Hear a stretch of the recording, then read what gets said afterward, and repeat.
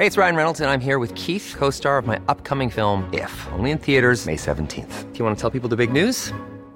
All right, I'll do it. Sign up now and you'll get unlimited for $15 a month and 6 months of Paramount Plus Essential Plan on us. MintMobile.com/switch. Upfront payment of $45 equivalent to $15 per month. Unlimited over 40 gigabytes per month. Face lower speeds. Videos at 480p. Active Mint customers by 531.24 get 6 months of Paramount Plus Essential Plan. Auto renews after 6 months. Offer ends May 31st, 2024. Separate Paramount Plus registration required. Terms and conditions apply if rated PG.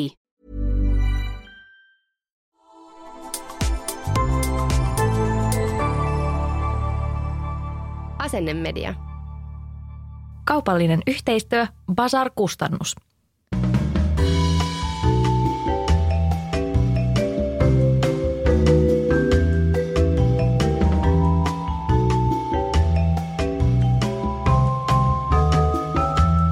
Hei, tervetuloa Afterworkille, mimmit.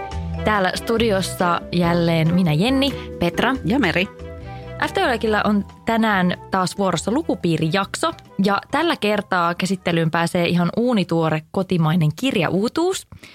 Ollaan nimittäin luettu Elina Annolan esikoisteos Kunnes kukkivat puut ja tänään jutellaan sekä tästä kirjasta että sen teemoista, jotka koskettaa tai on varmasti vähintään joskus koskettaneet hyvin monen meistä elämää jollain tavalla.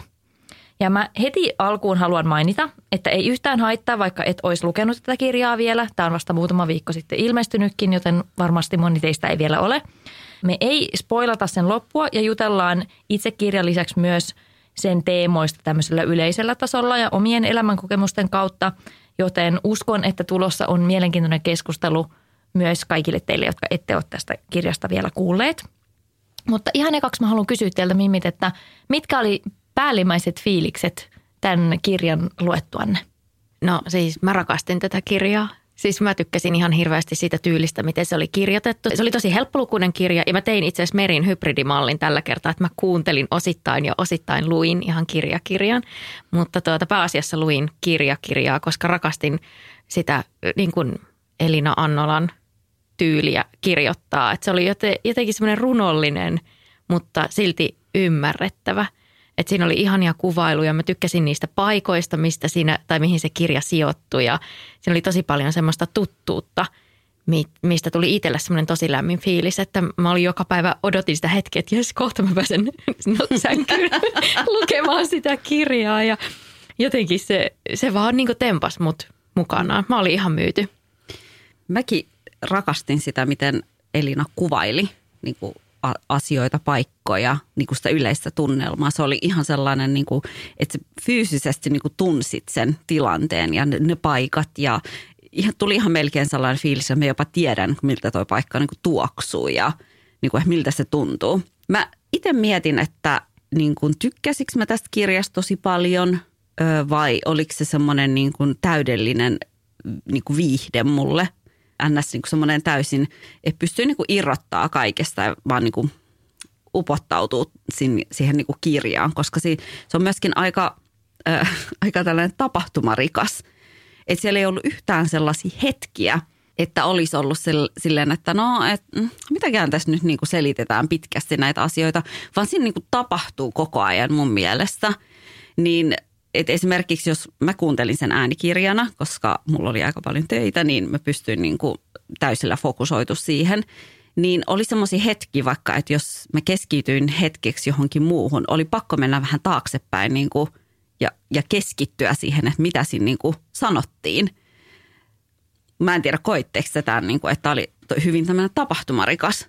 Joo, siis kyllä oli ja mä samaistun myös tuohon niin kuin paikkojen kuvailuun, koska tässä tapahtumapaikat on Helsingissä ja itselle niin kuin tutuilla kulmilla, niin sitten siellä oli jotenkin hauskaa semmoista pientä, että ne ei välttämättä avaudu jollekin, joka asuu jossain muualla, mutta et paljon oli semmoisia paikkoja, että mä tiedän tasan tarkkaan, mistä tämä puhuu ja mikä toi kohta on, mitä se kuvailee.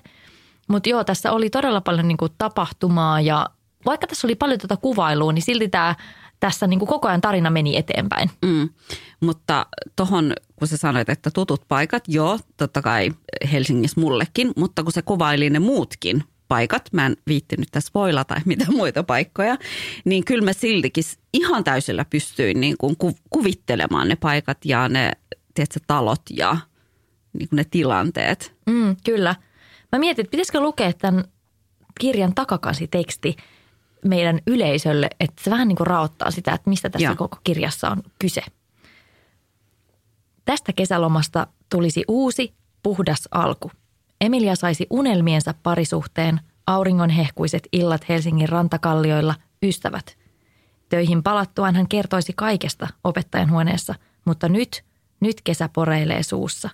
Hehkuu mandariinin punaisena hymynä huulilla, syttyy sähähtäen iloa rätiseviksi hetkiksi ja kesä jatkuu. Kesä. Huolettoman lomatunnelman katkaisee äidin puhelinsoitto. Auritäti on kuollut. Emilia tuskin muistaa omituista Auria, mutta hautajaismatka vie hänet takaisin juurilleen Pohjanmaalle, mummolan mansikkamaille ja Aurin elämään.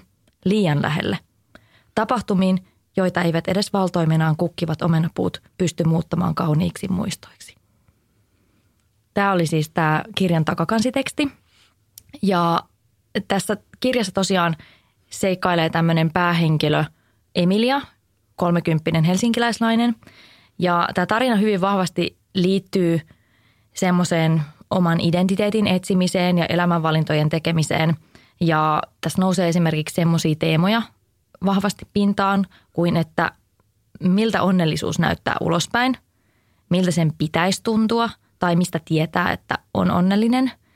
Ja miten käy, kun FOMO, eli tämmöinen fear of missing out, menee liian pitkälle. Ja lisäksi tässä puretaan myös tämmöisiä niin kuin menneiden sukupolvien taakkoja ja ylisukupolvien ulottuvaa häpeää. Ja käsitellään myös ystävyyttä, ystävien välistä kateutta. Ja yksi tosi vahva teema tässä on mielenterveys. Puhutaan mielenterveydestä ja pakko-oireista, hypokondriasta, ahdistuksesta, stressistä. Ja sitten tässä on vähän myös semmoista kokemusasiantuntijaa näkökulmaa, joka on ollut paljon niin kuin pinnalla viime aikoina. Ja mä mietinkin nyt, että koska tässä on niin paljon teemoja, mihin voisi tarttua, niin mistä te mimmit haluaisitte ihan ekana keskustella?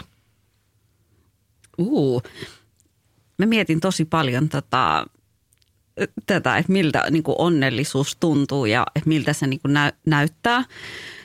Koska mä pystyin tosi helposti niin kuin näkemään sen, että miten ihmiset näkee niin kuin sosiaalisen median kautta. On jo niin kuin ollut pitkään semmoinen, että mutta kun sillä menee niin hyvin, vaan pelkästään sen perusteella, mitä sä näet, että mitä ihmiset postaa sosiaalisen median, kun eihän se niin kuin välttämättä ole edes koko totuutta. Sehän on itse asiassa niin kuin aika pieni osa ihmisen elämä, mikä myöskin sille monilla, niin se voi olla myöskin semmoinen feikattua, että se ei välttämättä ole ollut se ilta niin kuin sun elämäsi parasta hetkeä ja näin, vaan että se, että miten muut näkee sen onnellisuuden versus niin kuin miten se itse koet sen.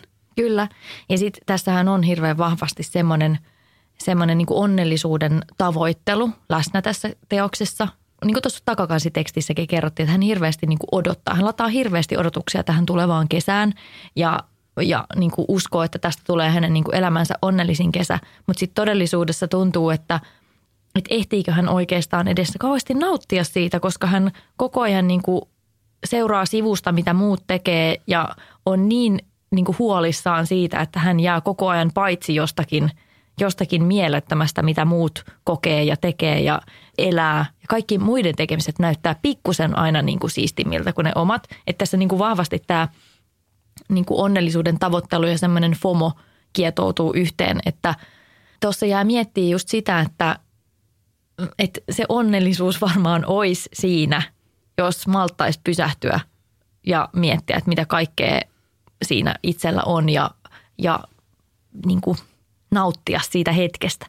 Musta tuntuu, että aika moni pystyy tänä päivänä tuohon samaistumaan, että kun katsotaan tosi paljon elämää niin kuin somen, vaikka Instagramin läpi ja esimerkiksi nyt vaikka jotkut juhlapyhät tai jotkut tämmöiset, milloin vaikka saattaa kaveriporukalla kokoontua johonkin tosi makeeseen paikkaan tai lähteä jonnekin reissuun yhdessä, niin jos sä näet sellaisia kuvia ja sä oot yksin vaikka kotona tai ihan perusarkea elät siinä, niin kun teet asioita, etkä lähde itse minnekään spessulle reissulle tai sulle ei välttämättä ole semmoista kaveriporukkaa edes, kenen kanssa voisit tehdä, niin helposti tulee just se FOMO, eli fear of missing out ja semmoinen niin kuin, että apua, että eihän mun elämä ole mitään. Että tuommoistahan sen pitäisi olla, että semmoinen nimenomaan se onnellisuuden tavoittelu, sen jonkun muun elämän tavoittelu, mikä ei sekään ole aitoa, koska eihän somessa välttämättä mikään, niin kuin sä Meri sanoit, että ei se ilta, mikä näyttää maailman hauskimmalta, niin saattaa olla jonkun mielestä ihan niin kuin todellisuudessa ihan kauheata, mutta sä vaan esität.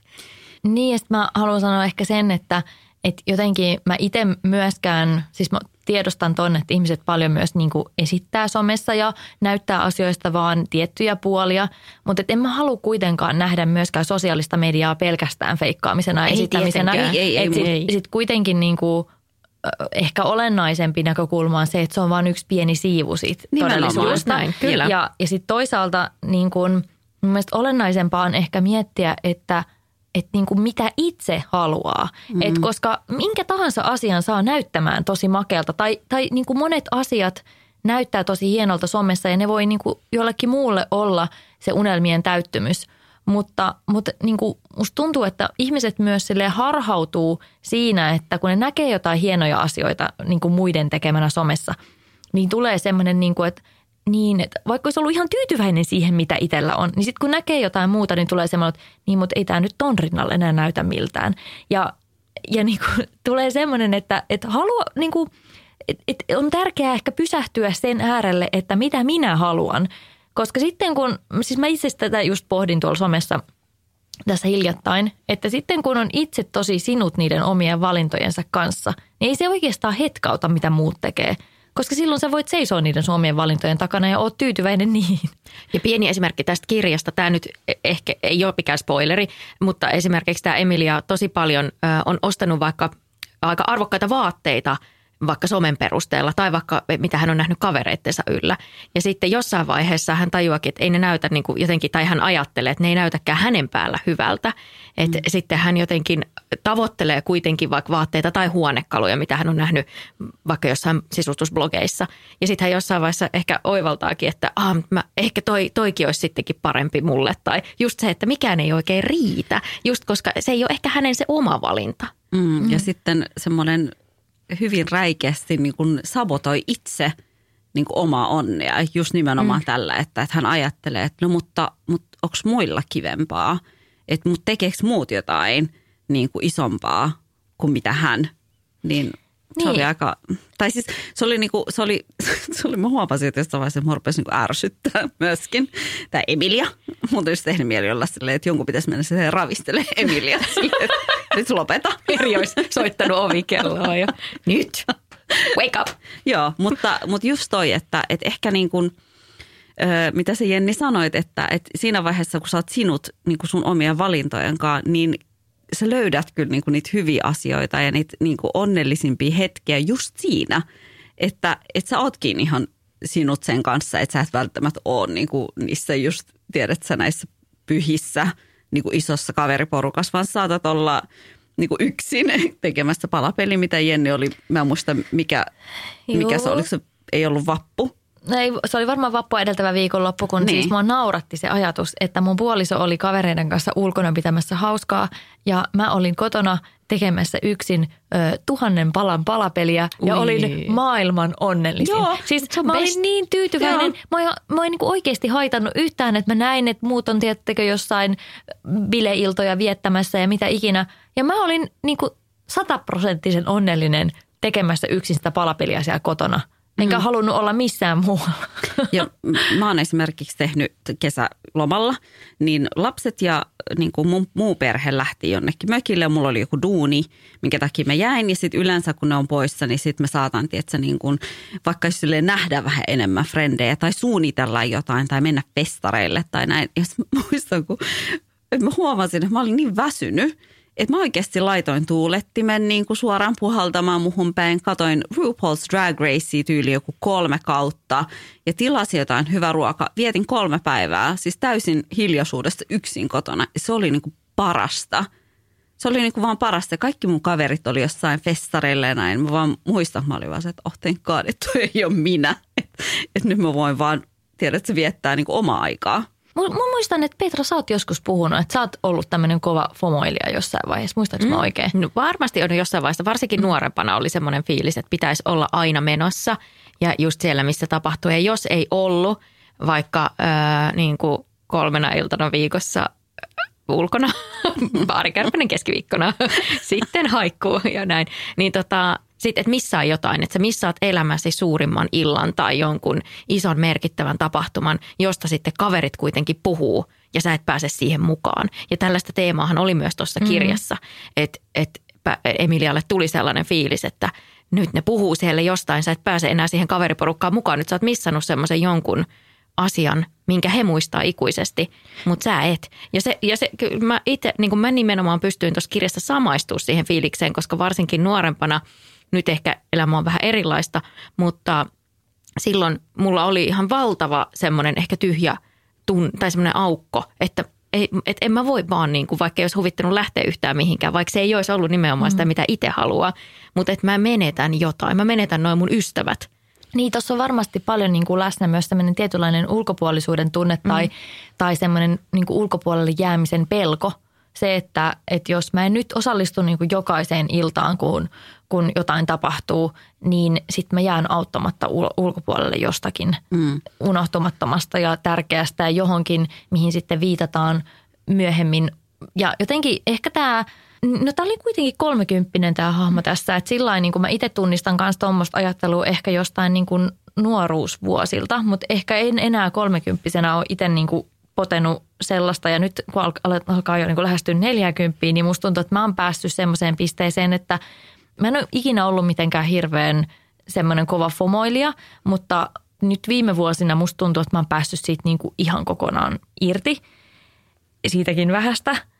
Ja mä oon ollut just se ihminen, jolla esimerkiksi juhlapyhät on ollut vaikeita siksi, että mulla ei ole semmoista omaa kaveriporukkaa ja on helposti tuntunut, että jää vähän se dropoutiksi niin kuin ulkopuolelle tommosissa tilanteissa. Ja oli tosi ihana huomata, että tänä vuonna mun oli vappuna jotakin tekemistä ja tietenkin se, että on esimerkiksi parisuhde, niin se on poistanut semmoista niin kuin tosi syvää yksinäisyyden tunnetta, mitä noihin juhlapyhiin usein liittyy, mutta että ei me esimerkiksi mun puolison kanssa aina vietetä juhlapyhiä yhdessä. Että hänellä on omia menoja omien kavereiden kanssa välillä ja tälleen, mutta mä oon päässyt niinku siihen pisteeseen, että tommosista hetkistä on poistunut sellainen tietynlainen paine ja sellainen, että pitäisi olla jotain hirveän tähdellistä ja erityistä ja spesiaalia tekemistä. Ja musta tuntuu, että tämä niinku pandemia-aika on vaikuttanut myös jotenkin ainakin mulla siihen, että kun yhtäkkiä se on ollut myös ulkopuolelta niinku hyväksytympää vaan jäädä kotiin, niin sitten jotenkin on ollut itsekin helpompi tulla sinuiksi sen kanssa, että hei, se on tosi ok. Mä oon tehnyt siis sitä jo ennen niin kuin pandemiaa, että mä oon viettänyt aika paljonkin juhlapyhiä vaan niin kuin yksinään kotona vähän silleen protestina, että mä en tee yhtään mitään niin kuin mielenosoituksellisesti. Jenni yhden naisen protesti kotona. Kyllä. Mutta nyt jotenkin tuntuu, että nykyään niin on oikeasti aidosti tosi fine sen kanssa.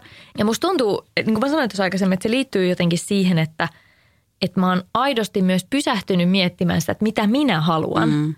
Et silloin kun on tosiaan tyytyväinen niihin omiin valintoihin, niin ei haikaile koko ajan jonnekin muualle. Ja tämä liittyy myös niin kuin siihen onnellisuuteen. Et silloin kun on tosi tyytyväinen niihin omiin valintoihin, niin ei ole koko ajan silleen, että sit kun mä saavutan sitä tai sit kun tapahtuu niin sit mä voin olla onnellinen.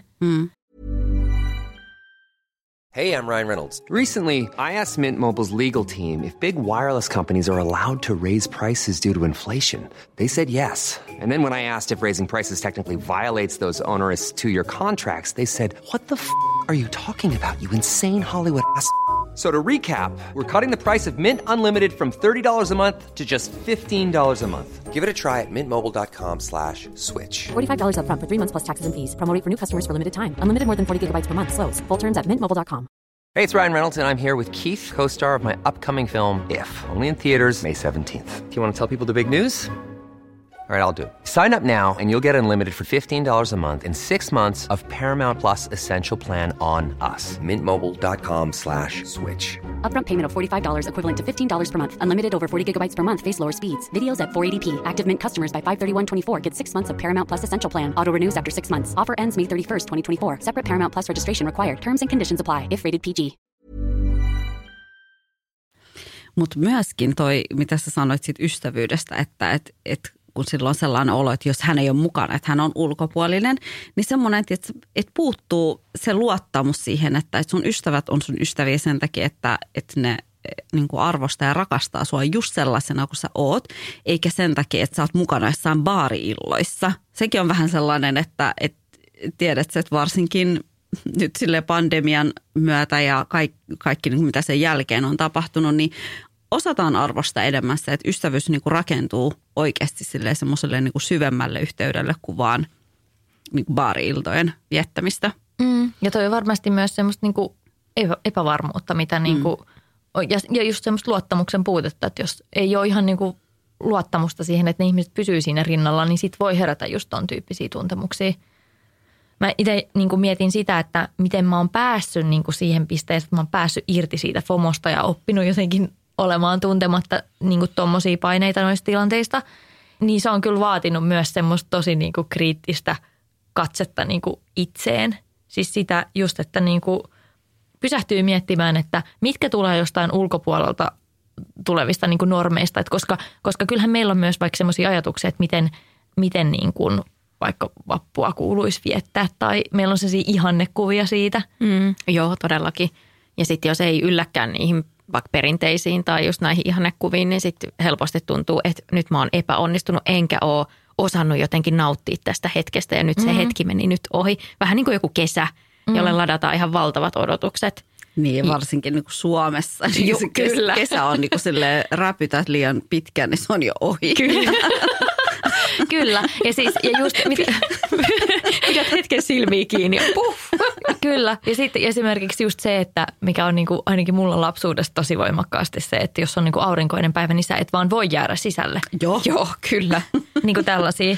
Mutta sitten just se, että on niin kuin mennyt tosi syvälle itseensä ja niin kuin pohtinut, että mitä minä haluan ja mikä tekee mulle hyvää, niin se on tuonut tosi paljon sellaista niin kuin rentoutta ja rauhaa niin kuin mun sisimpään ja vapautta tehdä niin kuin oman näköisiä valintoja, joissa ei sitten niin kuin koko ajan ole. Ja itsevarmuutta siihen, niin kuin, siis, että sä voit olla niin kuin oikeasti varma niistä sun omista valinnoista, että sä teet ne itsesi takia, etkä sen takia, että sä niin kuin jossain niin kuin hirveässä paineessa että niin kuin luot jotain ihme mielikuva siitä, mitä sun kuuluisi tehdä. Tässä oli musta kiinnostavaa just myös se, että tässä puhuttiin, niin kuin, no toi niin kuin ystävyyden teema just, että siinä on läsnä semmoinen tietynlainen epävarmuus koko ajan, että pysyykö ne ystävät siinä rinnalla. Ja se, että onko se niin kuin todellista vai enemmän niin kuin vaan semmoista omaa pelkoa, niin se jää ehkä vähän niin kuin kysymysmerkiksi, Mutta että musta on niinku kiinnostavaa, että kuitenkin vaikka hän hirveästi, tämä Emilia pelkää sitä, että ne ystävät ei, tai että hän jää ulkopuoliseksi, niin ne ystävät kuitenkin, tai siinä on se yksi ystävä, joka kuitenkin kulkee rinnalla niinku tosi vaikeissakin hetkissä.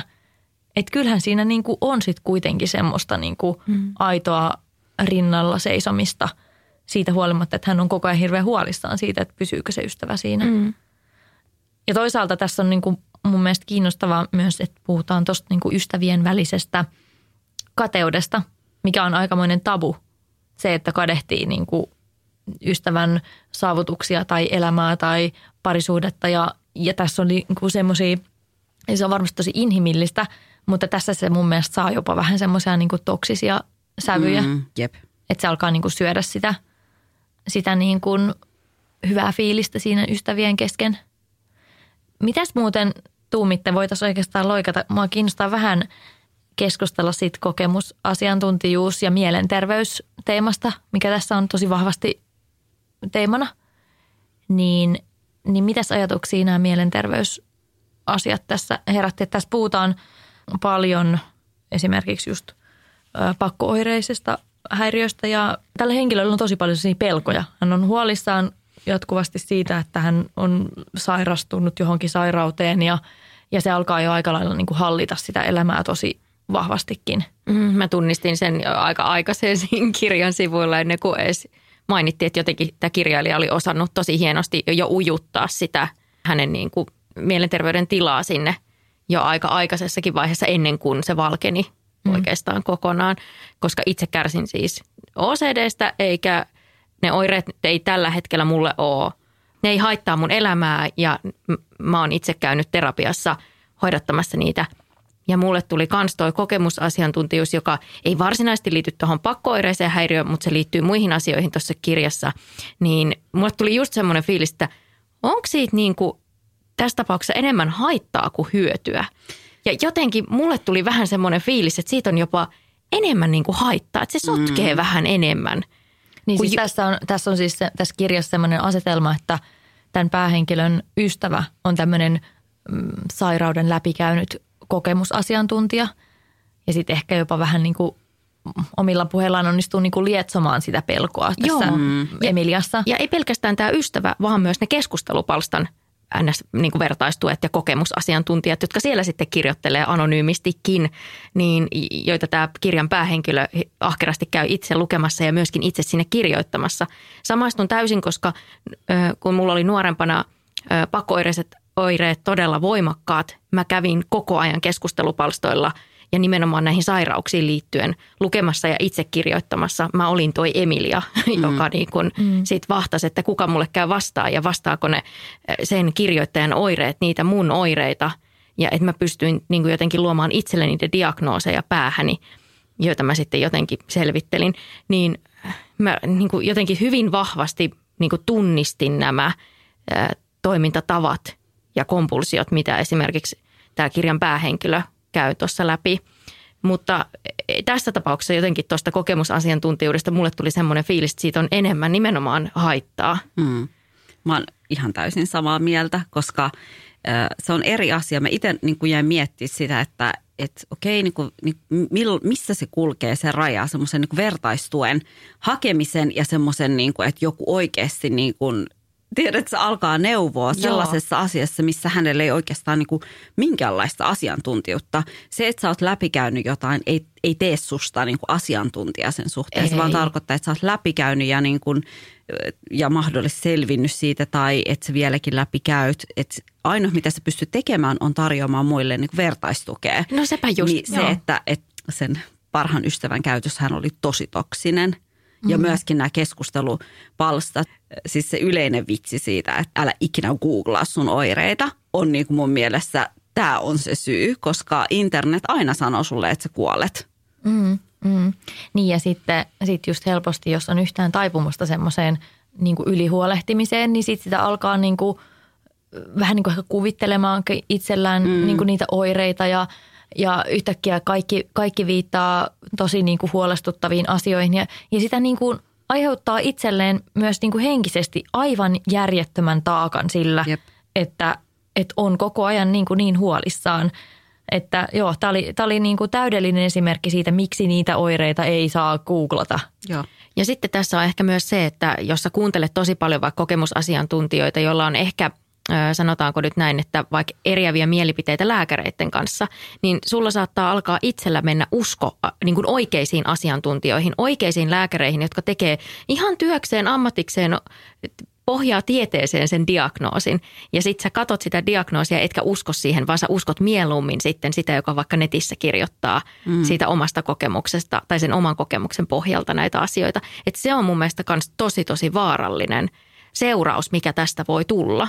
Ja tässähän ehkä tässä kirjassa niin kuin heräsi sellaisia mieleyhtymiä sellaisiin niin kuin kaikenlaisiin niin kuin kokemusasiantuntijoihin tai tämmöisiin niin kuin vaihtoehtoisia hoitomuotoja tarjoaviin someguruihin, jota tänäkin päivänä niin kuin tosi paljon on tuolla. Ja mun mielestä siinä on niin kuin huolestuttavaa just se, että tehdään rahaa ihmisten niin kuin todellisella hädällä. Siis sille, että ne on usein aika kalliita ne kaiken maailman kurssit ja tämmöiset, että musta se on niin kuin eettisesti hyvin kyseenalaista. Että tietenkin niin kuin se on hienoa, että on tarjolla semmoista niin kuin aitoa vertaistukea, että esimerkiksi niin kuin jonkun sairauden läpikäyneille tai jotain sairautta sairastaville, että on niin kuin, voi jakaa kokemuksia muiden samaa läpikäyvien kanssa tai läpikäyneiden kanssa, mutta tuossa on niin kuin tosi isoja riskejä varsinkin siinä kohtaa, jos lähdetään tekemään sillä niin kuin rahaa. Jep. No mitäs muita mietteitä teillä on tästä kirjasta tai mitä teemoja teillä tulee vielä mieleen, mistä haluaisitte tähän liittyen jutella? No mä mietin sitä sen parisuhdetta Ja sen kun se selitti siitä, kuinka on ollut tälleen nuoruuden niin kuin pitkä parisuhde takana, minkä hän sitten kuitenkin päätti jättää ja niin kuin hypätä uuteen, vaan siinä uskossa, että hän löytää niin kuin sitä onnellisuutta sit uudesta parisuhteesta. Vaikkakin siis mun mielestä mä en niin kuin mitenkään, tai siis mun mielestä se oli ihan fine, että hän lähti sit niin kuin vanhasta parisuhteestaan, mutta sitten se niin kuin asetti sille uudelle parisuhteelle semmoiset niin kuin aika isot paineet siitä, että se on vaan se yksi ihminen, sit, kuka tekee hänet niin kuin maailman onnellisemmaksi. Niin se oli mun mielestä aika niin kuin mielenkiintoinen. Mun mielestä tässä vaikuttaa kuitenkin siltä, että hän lähtee siitä vanhasta parisuhteesta ihan niin kuin oikeista syistä, mutta sitten ehkä just ladataan ihan liikaa odotuksia sille uudelle suhteelle ja ladataan ennen kaikkea odotuksia sille, että se toisen ihmisen pitää tehdä hänet onnelliseksi. Että tässä on koko ajan niin kuin se semmoinen onnellisuuden tavoittelu kulkee semmoisena niin kuin punaisena lankana tässä teoksessa. Ja sitten hän ei kuitenkaan niin kuin jää semmoinen olo siinä, niin kuin, että hän ei ihan saa kiinni siitä. Ja niin kuin kaikista surullisinta on se, että kuitenkin niin kuin, jos sä katot sen kokonaisuuden, kaikki niin kuin hänen ystävyyssuhteet, hänen ura, parisuhde ja näin, niin siis varmasti niin kuin ulospäin hän se on just näyttänyt semmoiselta, että hän on saanut kaiken. Hän on periaatteessa niin kuin saavuttanut sen onnellisuuden, mitä hän on hakenut, mutta vaan sen takia, että hän on ollut koko ajan jotenkin sellainen olo, että se ei niin kuin riitä, että se ei ole vielä siinä. Just nimenomaan tämä, että hän vaan niin kuin jotenkin juoksee ja tavoittelee jotain, niin hänellä niin kuin meni ohi täysin se kaikki se onnellisuus, mikä niin kuin hän oli jo saavuttanut. Niin, hän ei malta nauttia niistä hetkistä, missä se onnellisuus niin kuin voisi olla läsnä, koska hän koko ajan niin kuin huolehtii ja tarkkailee ja murehtii ja tähyilee jonnekin eteenpäin ja niin kuin on hirveän epävarma, että niin kuin jotenkin koko ajan se mieli on jossain muualla kuin siinä hetkessä. Ja mä just jäin miettimään, että todennäköisesti tämän Emilian oma niin kuin somepresenssi näyttää kaikille muille just siltä, mitä hän niin kuin itse katsoo muiden elämää semmoisena niin kuin onnellisuuden niin kuin ilmentymänä. Niin mä luulen, että hänen elämä on näyttänyt muille just siltä. Just näin, ja sitten just tästä vanhasta parisuhteesta maalailtiin vähän semmoista kuvaa, että se on ehkä niin kuin ns. Kuihtunut kokoon tai että se on jotenkin tylsä ja tasainen. Ja mehän ollaan täällä Afterworkilla puhuttu myös siitä, että tosi monihan sitten tämmöisessä tilanteessa, kun pitkille parisuhteille käy niin, että ei se ole enää samanlaista kuin silloin vaikka alussa. Niin tosi moni saattaa siinä vaiheessa miettiä, että tuolla on varmasti jotain parempaa ihan vaan semmoisen niin kuin yhden swipein päässä. Ja sitten tosi moni saattaa ehkä tehdä sitten siinä vaiheessa semmoisia valintoja, että haluan vaan kokeilla jotain uutta ja lähteä sen enempää miettimättä. En nyt sano, että tässä kirjassa esimerkiksi oli varmasti muitakin syitä ja olikin hänellä, mutta tosi helposti saatetaan luottaa sitten siihen, että on vielä jossain tuolla sit parempi kumppani mulle ja vielä parempi ja vielä parempi. Että mihin se sitten niinku, mihin sä tyydyt? Mä muistan, kun mä oon käynyt tällaisen keskustelun joskus yhden mun tuttavan kanssa. Hän oli tavannut tällaisen uuden ihmisen, niin sitten mä kysyin, että ihanaa, että oot sä niinku onnellinen ja mun mielestä siinä ei niinku mitään silleen pahaa kysyy. Ja sitten hän pitkään mietti, sanoi, että joo, on mä niinku tosi onnellinen. Sitten mä oon, että ihanaa, että onks niinku sellainen fiilis, että sä oot löytänyt semmoisen niin kuin, tiedätkö, sun ihmisen. Niin sitten hän pitkään mietti, sanoi, että mutta missä mä tiedän, että ei ole joku parempi? Niin mä muistan, kun mä mietin sitä hetken, että miten mä vastaan ja mä sanoin, että mutta jos tämä ihminen tekee sut onnelliseksi, sä oot niin kuin onnellinen hänen kanssa ja teillä on niin kuin asiat kaikki hyvin, niin että onko se mitään niin kuin sitä suurempaa? Koska eihän se ole niin kuin mitään muuta kuin se, että sä oot sen toisen ihmisen kanssa, kuka tekee sut vaan, että sä oot niin kuin oma itsesi ja sä tunnet itsesi niin kuin onnelliseksi ja niin kuin, että sä oot valmis, että sun ei tarvitse niin kuin juosta ja tavoitella jotain niin kuin mitään suurempaa. Ja mekin jäin miettimään tuossa, että okei, tuossa kirjassa mun mielestä se, että sä lähtisit vanhasta suhteesta, oli ihan täysin oikein. Mun mielestä jotenkin sitten huokuu sellainen, että okei, että ei ollut ehkä ihan toimiva dynamiikka. Mutta mikä siinä sitten oli, että mikä ajoi hänet niinku ajattelemaan, että sen pitäisi olla enemmän. Niinku, että vaikka ne oli jo silleen rakentamassa yhteistä tulevaisuutta, niin hän siltikin jotenkin kaipaili sinne. Mutta mitäs sitten niin kuin näiden vuosien jälkeen, tapahtuuko näitä asioita, kun ethän sä voi niin kuin tietää, että mitä edes niin kuin, että ensi viikolla tapahtuu, ethän sä voi suunnitella sun elämä niin silleen prikulleen. Niin joo, mielenkiintoinen siis jotenkin toi lukea se niin kuin ulos silleen, miten joku ajattelee ton. Mutta mä uskon, että tämä kirja kuitenkin, vaikka toki tässä on paljon asioita niin kuin saatu tämän Emilian elämän kaareen ja tähän yhteen kesään, niin kuin, mitä siinä tapahtuu, paljon niin kuin tapahtumaa ja paljon elementtejä, niin mä silti uskon, että tosi monet noista asioista, mitä hän käy läpi, on sellaisia, mihin tosi moni voi samaistua. Ehdottomasti. Et ihan varmasti tosi monella on niinku samantyyppisiä kokemuksia ja samanlaisia mietteitä, vaikka ei sitten ehkä veisi niitä niin pitkälle kuin mitä hän tuossa vie, niin mä uskon, että tässä on tosi paljon niinku semmoista samaistumispintaa. Joo, ehdottomasti munkin mielestä. Ja esimerkiksi mulle tuli myös tämmöinen näkökulma mieleen, että koska Emilia tavoittelee tätä onnellisuutta ja hän on, niin kuin sä Jenni mainitsit, niin valmis menemään aika pitkälle sen onnellisuuden tavoittelun eteen ja myös niin kuin taloudellisesta näkökulmasta. Ja tämäkin on ehkä semmoinen ilmiö, mikä tänä päivänä saattaa, kun on osamaksuja ja tällaisia niin kuin pikavippejä tai tämmöisiä helposti otettavia lainoja, niin saattaa olla monen elämässä läsnä, että sulle niin kuin sä elät tavallaan, miten tämä Emiliakin elää, vähän niin kuin, että sä tuhlaat sitä seuraavan kuun palkkaa jo. Tai että sä otat niin kuin lainaa ja sitten sä mietit, että no mä kyllä pystyn tämän jossain vaiheessa maksaa takaisin. Että hänellekin alkoi kertyä tällaisia taloudellisia huolia, ihan merkittäviäkin, jotka sitten meni jossain vaiheessa aika äärimmilleen. Ja se vaikutti sitten taas monen asiaan hänen elämässään.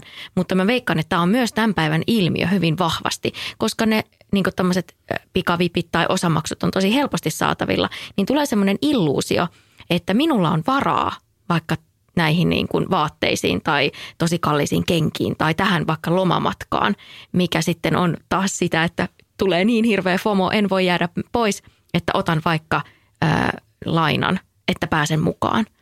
Ja sitten pidemmän päälle toi voi oikeasti johtaa tosi isoihin ongelmiin, mitä ei edes välttämättä siinä hetkessä tule ajatelleeksi, koska sä vaan mietit, että no ensi kuussahan tulee palkka, mähän pystyn maksamaan tämän sillä. Mutta mitä jos ne kerääntyy ja niitä onkin enemmän. Että sekin oli mun mielestä tosi, niin kuin jotenkin tosi hyvin kirjoitettu tähän ja kuvasi nimenomaan sitä tämän päivän ilmiötä, mikä tuommoinen niin kuin velkaantuminen voi aiheuttaa. Ja musta tässä kaikki, niin kuin mä sanoin tässä aikaisemmin, kaikki kietoutuu sen onnellisuuden tavoittelun ja semmoisen tietynlaisen niin kuin FOMO-ajattelun ympärille ja sellaisen ympärille, että hän selvästi niin kuin täyttää jotain tyhjiötä, mikä hänellä on niin kuin sisimmässä, niin hän yrittää täyttää sitä sillä materiaalilla ja hän yrittää täyttää sitä niin kuin performoimalla jotain sellaista, mikä hän uskoo niin kuin olevan onnellisuuden edellytys. Ja jotenkin mun ei voi olla palaamatta siihen, että niinku, mä jotenkin toivoisin, että ihmiset malttaisi pysähtyä niinku sen äärelle, että ne oikeasti kriittisesti katsoisi niinku itseään silmiin. Että mitä minä haluan, mikä tekee minut onnelliseksi, koska musta tuntuu just, että hänellä on niin kiire tavoitella niitä asioita, että hän ei niinku edes pysähdy miettimään, tekeekö nämä asiat häntä onnelliseksi. Siinä kun hän vaan niin kuin menee ja tekee ja käyttää rahaa ja koko ajan on ajatukset jossain tulevassa, niin en mä oikein niin kuin muuta osaa sanoa kuin, että sehän vaatii tosi paljon semmoista itsetutkiskelua, että sä osaat niin kuin päästää tuommoisesta kierteestä irti. Mutta ehkä tämä kirja on tavallaan, tässä on kipeitä asioita, mutta tavallaan tähän aika lempeä. Että ehkä tämä on, jos itse vaikka kokee, että saattaa ehkä elää niin kuin jotenkin semmoista ei ehkä niin oman näköistä elämää, niin tämä kirja saattaa ehkä vähän herätellä just tuohon, mitä sä Jenni sanoit, että hetkinen, niin just miettimään, että onko tämä nyt, kuka minä olen ja onko tämä semmoista elämää, mitä mä oikeasti haluan elää. Ja nimenomaan lempeällä tavalla, koska tämä on kirjoitettu niin kauniisti ja niin hyvin ja niin kuin helppolukuisesti, että tässä ei tule mikään semmoinen kriisifiilis, että apua elämän kriisi, vaan nimenomaan ehkä lempeällä tavalla vähän herätellään, että hei, kato mitä tämä Emilia tekee. Mitä sä haluat tehdä sun elämällä? Niin ja sitten se, että kun sä tarkkailet sitä hänen niin kuin elämää, niin tekee jotenkin tosi surulliseksi, että hänellä on jo kaikki. mitä hän tavoitteli, mutta hän vaan jotenkin niin kuin ajatteli, että hän niin kuin tarvitsee enemmän. Niin ehkä jokaiselle myöskin tekisi ihan hyvä niin kuin pysähtyä myöskin miettimään sitä, että, niin kuin, että onko mulla elämässä niitä asioita, niin kuin perusasioita, mitkä on niin kuin, tiedätkö, millä rakennat sitä onnellisuutta. Mun mielestä se ei, niin kuin, sehän ei loppujen lopuksi vaadi paljonkaan. Niin ehkä kannattaa niin kuin tarkkailla niitä ja arvostaa niitä asioita, mitä sulla on jo, eikä niin kuin ajatella vaan koko ajan, että no mut voi kun mulla olisi tätä, niin sit mä olisin onnellisempi, koska mä veikkaan, että se ei ikinä tuota niin kuin tulosta. No se on just sitä semmoista sitku-ajattelua, että sit kun toi ja toi ja toi asia, niin sit mä voin olla onnellinen. Että aina vähän niin kuin siirtää sitä onnellisuutta jonnekin tulevaisuuteen.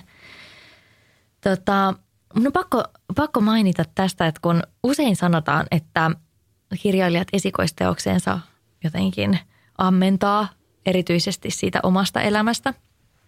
Ja on tosi kiinnostavaa huomata. Mä oon huomannut itse asiassa useampienkin niin kuin teosten kohdalla, kun mä oon alkanut kiinnittää tähän huomiota, että usein sen kirjailijan ja sitten sen päähenkilön niin kuin tämmöisissä spekseissä on aika paljon niin kuin samaa.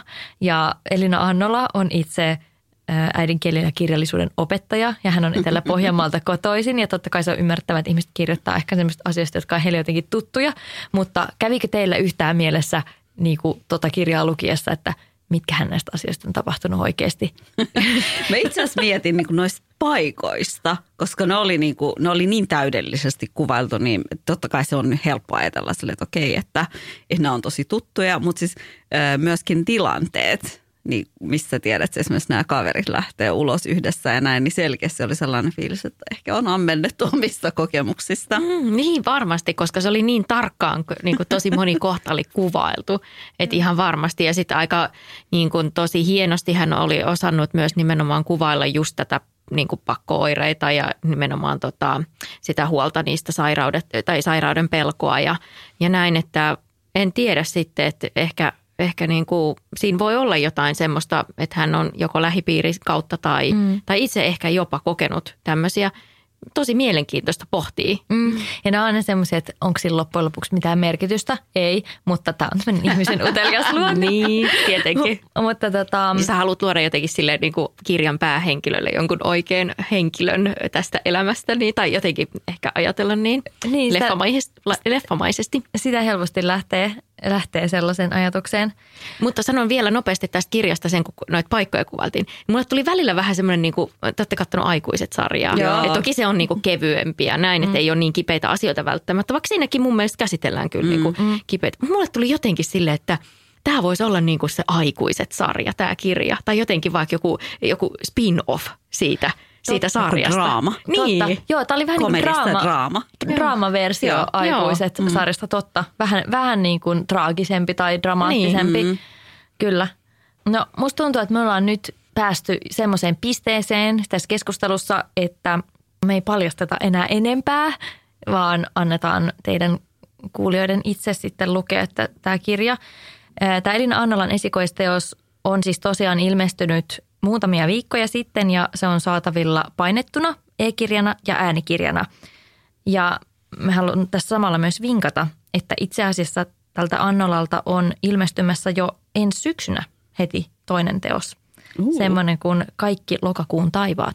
Mä toivon, että on joku sellainen, että se liittyy jotenkin tähän Emiliaan. Mä haluan kuulla, miten Emilian tarina. Mulla ei käynyt edes mielessä. Se olisi mahtavaa. Tämä olisi aivan mahtavaa, jos olisi niin joku jatkoteos tälle, että kuultaisiin lisää Emilian edesottamuksista. Niin, mutta siis mä en malta odottaa, koska mä jo rupesin, niin kuin, mulle tuli ihan kauhean, tiettäkö semmoinen tyhjiö, kun toi kirja loppui. Että mä kaipasin Emiliaa ja hänen niin kuin, seikkailua ja sitä tarkkailua hänen elämästään. Et mä en malta odottaa syksyä. Tämä on vähän niin kuin, että ei Emily in Paris, vaan Emilia in Helsinki. Mutta siis emme tosiaan tiedä, että liittyykö tämä mitenkään Emiliaan tämä kakkosteos, mutta jäämme mielenkiinnolla odottamaan. Ja nyt me halutaan tässä myös vinkata, että meillä on tuolla Afterwork-podcastin Insta-tilillä, joka löytyy sitten nimellä Afterwork Podcast, niin tämmöinen arvonta, jossa yksi onnekas saa omakseen tämän kirjan, eli kannattaa nyt käydä sitten siellä Instagramin puolella osallistumassa kisaan. Ja kiitos vielä Bazar-kustannus sekä tietysti te kuulijat että olitte mukana Afterworkilla. Ja tietysti Mimmit. Kiitos keskustelusta. Ja kiitos Emilia. Tai Elina kirjasta. No, Emilia siitä. Totta, hei. Emilia, Elina. Mitä mä sanoin? Sattumaako? Tuskin. Hei, kiitos Mimmit ja ensi viikko. Moikka. Ciao.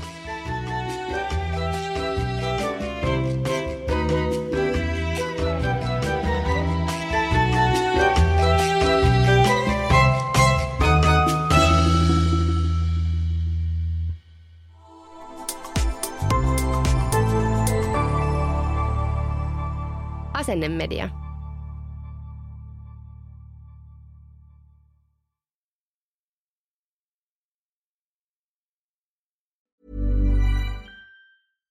Hi, I'm Daniel, founder of Pretty Litter. Cats and cat owners deserve better than any old-fashioned litter. That's why I teamed up with scientists and veterinarians to create Pretty Litter. Its innovative crystal formula has superior odor control and weighs up to 80% less than clay litter.